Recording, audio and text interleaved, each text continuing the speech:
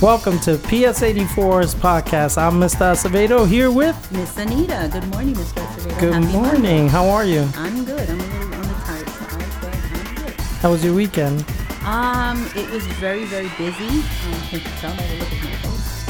No, you very look busy, great. filled with activity, and I'm just a little tired. this Oh, morning. nice. I heard Latino night was a success. Yes, I heard that it was great. The mariachi band was spectacular, as were the costumes. So, unfortunately, I was unable to attend, but I heard that those that did had a great time. Great. I'm very excited this morning, Mr. Acevedo. Why Ask is me that? Why is that? Because we have a really, really special guest with us on our podcast this morning. Our principal, Dr. Evelyn Lolis, has joined us. Yay, Welcome, Dr. Lolis. Good morning. Happy Monday. Happy Monday. So Dr. Lolis is here to discuss with us our next important social event, and that is the multiculturalism celebration that we will be having this Friday. Dr. Lolis, can you explain to us a little bit about the Blooms of Multiculturalism, the event for December 14th? Absolutely. Very excited. It's happening this Friday. And in celebration of all our efforts and all we do for our district's vision of equity and access to learning, and in celebration of our school's diversity and celebration of multiculturalism, and the mural that was created through the efforts of all our fifth grade students and parents and the artist Hervé Tullet, that beautifies our building on the side of the back side of our school.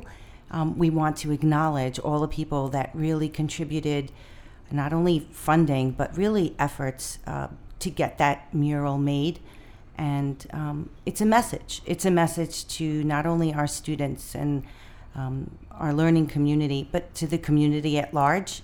I remember when the mural was getting painted, there was a father and his son walking by through Soul Bloom Park, and he just looked up and he said, "Wow, our community looks beautiful." He said, "Thank you."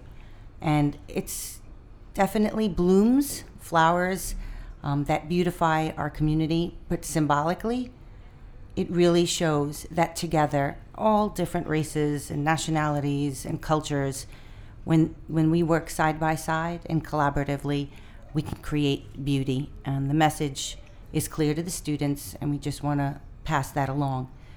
So we're having important guests come. Helen Rosenthal really helped us get that mural going.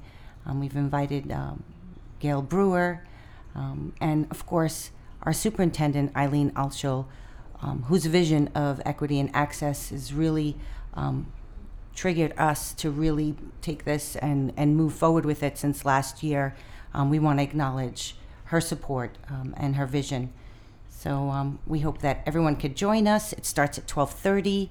And in bridging our vision to Lafayette Academy, Mr. Brian Zager, the principal there, is working alongside now Hervé Tullet, and both our schools will be doing another project this year called Expo Ideal, or the Ideal Expo, and the children will be creating great works of art, and we'll have a great exhibition in the springtime for all to see. Excellent. So this event is in part or in total celebration, and is everyone invited to attend? Absolutely. Everyone is invited because we want to share what it took and who helped us create the mural, but also it's an introduction to that Ideal Expo that I mentioned with Lafayette Academy and the students, the sixth grade students and our fifth grade students, as they collaborate on a new project together. Very good. I look forward to seeing you there. Yeah, I'm very excited, actually. Yes.